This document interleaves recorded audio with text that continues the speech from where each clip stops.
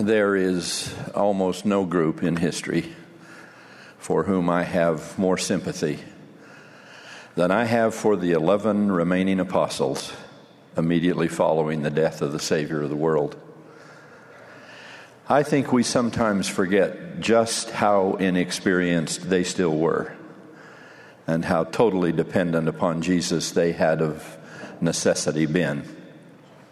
Of them, he had said, "Have I been so long time with you, and yet hast thou not known me?" But of course, to them, he hadn't been with them nearly long enough. 3 years isn't long to call an entire quorum of 12 apostles from a handful of new converts, purge from them the error of old ways, teach them the wonders of the gospel of Jesus Christ, and then leave them to carry on the work until they too were killed. Quite a staggering prospect for a group of newly ordained elders. Especially the part about being left alone. Repeatedly, Jesus had tried to tell them he was not going to remain physically present with them. But they either could not or would not comprehend such a wrenching thought. Mark writes, "He taught his disciples and said unto them, The Son of Man is delivered into the hands of men, and they shall kill him. And after that he is killed, he shall rise the third day." But they understood not the saying, and were afraid to ask him. Then, after such a short time to learn and even less time to prepare, the unthinkable happened. The unbelievable was true. Their Lord and Master, their Counselor and King, was crucified. His mortal ministry was over. And the struggling little church he had established seemed doomed to scorn and destined for extinction. His apostles did witness him in his resurrected state, but that only added to their bewilderment, as they surely must have wondered, "What do we do now?" They turned for an answer to Peter, the senior apostle. Here I ask your indulgence as I take some non-scriptural liberty in my portrayal of this exchange. In effect, Peter said to his associates, "Brethren, it's been a glorious 3 years. None of us could have imagined such a few short months ago that the miracles we've seen and the divinity we have enjoyed, we've talked with, we've prayed with, we've labored with the very Son of God himself. We have walked with him and wept with him. And on that night of the horrible ending, no one wept more bitterly than I. But that's over. He's finished his work and he's risen from the tomb. He's worked out his salvation and ours. So, you ask, what do we do now? I don't know more to tell you than to return to your former life rejoicing. I intend to go a-fishing. And at least 6 of the 10 other remaining apostles said in agreement, "We also go with thee." John, who was one of them, writes, "They went forth and entered into a ship immediately." But alas, the fishing wasn't very good. Their first night back on the lake, they caught nothing. Not a single fish. With the first rays of dawn, they disappointedly turned toward the shore and saw in the distance a figure who called out to them, "Children, have you caught anything?" Glumly, these apostles turned again fishermen, gave the answer no fisherman wants to give. "We have caught nothing," they muttered. And to add insult to injury, they were being called children. "Cast the net on the right side of the ship, and you shall find," the stranger calls out.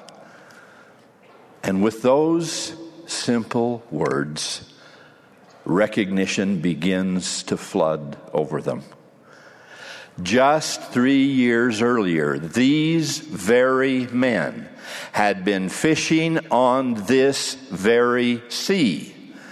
On that occasion, too, they had toiled all the night and had taken nothing, the scripture says.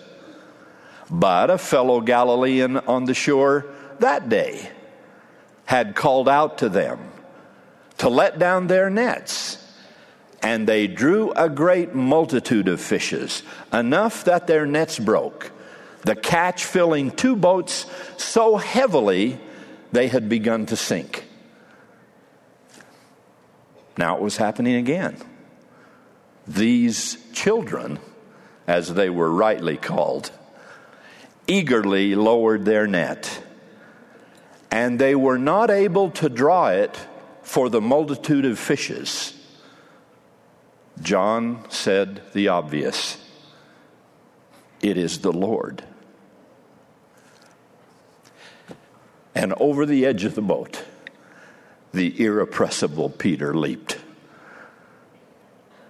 After a joyful reunion with the resurrected Jesus, Peter had an exchange with the Savior that I consider the crucial turning point of the apostolic ministry generally, and certainly for Peter personally, moving this great rock of a man to a majestic life of devoted service and leadership.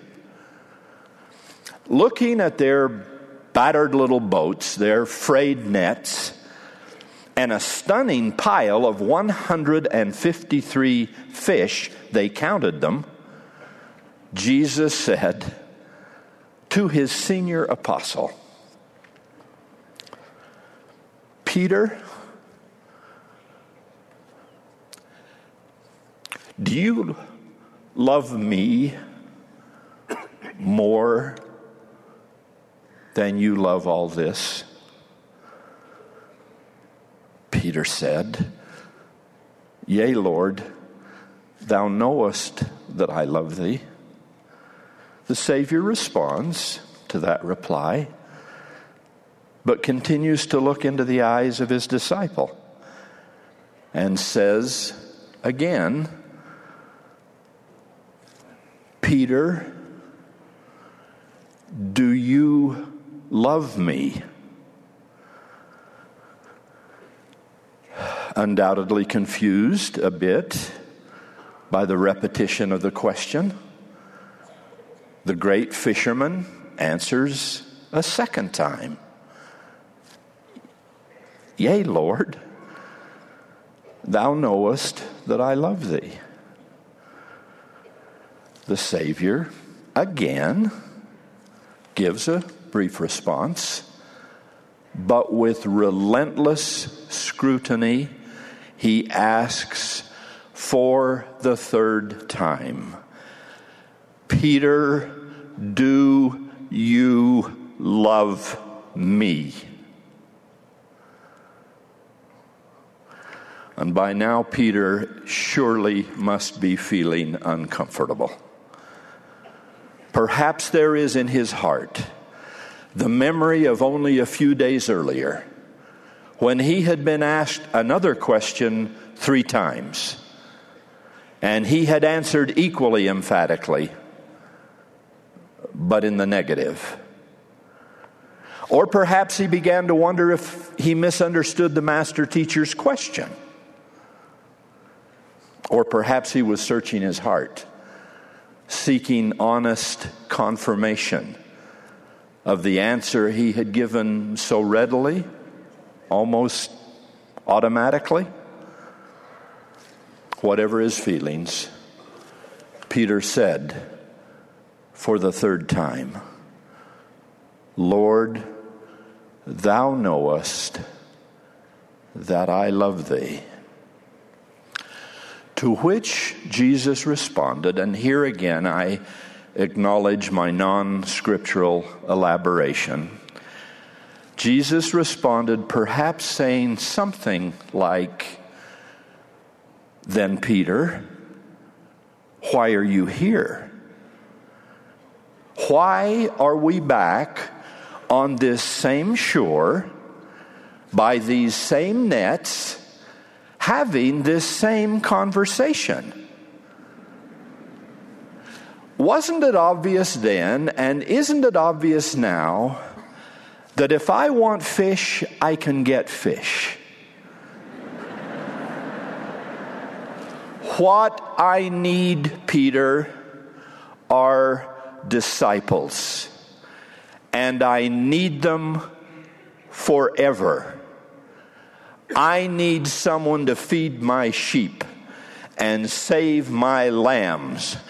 I need someone to preach my gospel and defend my faith.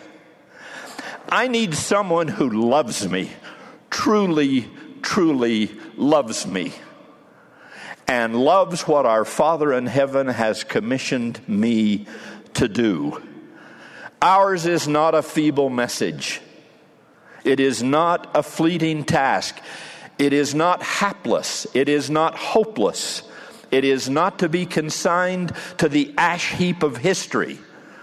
It is the work of Almighty God, and it is to change the world. So, Peter, for the second and presumably the last time, I am asking you to leave all this and to go and teach and testify. You labor and serve loyally until the day in which they will do to you exactly what they did to me. Then turning to all the apostles, he might well have said something like, were you as foolhardy as the scribes and the Pharisees, as Herod and Pilate were? Did you, like they, think that this work could be killed simply by killing me? Did you, like they, think the cross and the nails and the tomb were the end of it all, and each could blissfully go back to being whatever you were before? Children, did not my life and my love touch your hearts more deeply than this? My beloved brothers and sisters, I'm not certain just what our experience will be on Judgment Day, but I will be very surprised if at some point in that conversation God does not ask us exactly what Christ asked Peter. Did you love me? I think he will want to know if in our very mortal, very inadequate, and sometimes childish grasp of things, did we at least understand one commandment? The first and greatest commandment of them all. Thou shalt love the Lord thy God with all thy heart, and with all thy soul, and with all thy strength, and with all thy mind. And if at such a moment we can stammer out, yea, Lord, thou knowest that I love thee, then he may remind us that the crowning characteristic of love is always loyalty. If you love me, keep my commandments, Jesus said. So we have neighbors to bless, children to protect, the poor to lift up, and the truth to defend. We have wrongs to make right, truths to share, and good to do. In short, we have a life of devoted discipleship to give in demonstrating our love of the Lord. We can't quit, and we can't go back. After an encounter with the living Son of the living God, nothing is ever again to be as it was before. The crucifixion, atonement, and resurrection of Jesus Christ marked the beginning of a Christian life, not the end of it. It was this truth, this reality, that allowed a handful of Galilean fishermen turned again apostles, who without a single synagogue or sword went on to shape the history of the world in which we now live. I testify from the bottom of my heart, with the intensity of my soul, to all that can hear my voice, that those apostolic keys have been restored to the earth, and they are found in the Church of Jesus Christ of Latter-day Saints. To those who have not yet joined in this great final cause of Christ with us, we say, please come. To those who were once with us, but have retreated, preferring to pick and choose a few cultural hors d'oeuvres from the smorgasbord of the Restoration and leave the rest of the feast, I say that I fear you face a lot of long nights and empty nets. The call is to come, to stay true, to love God, and lend a hand.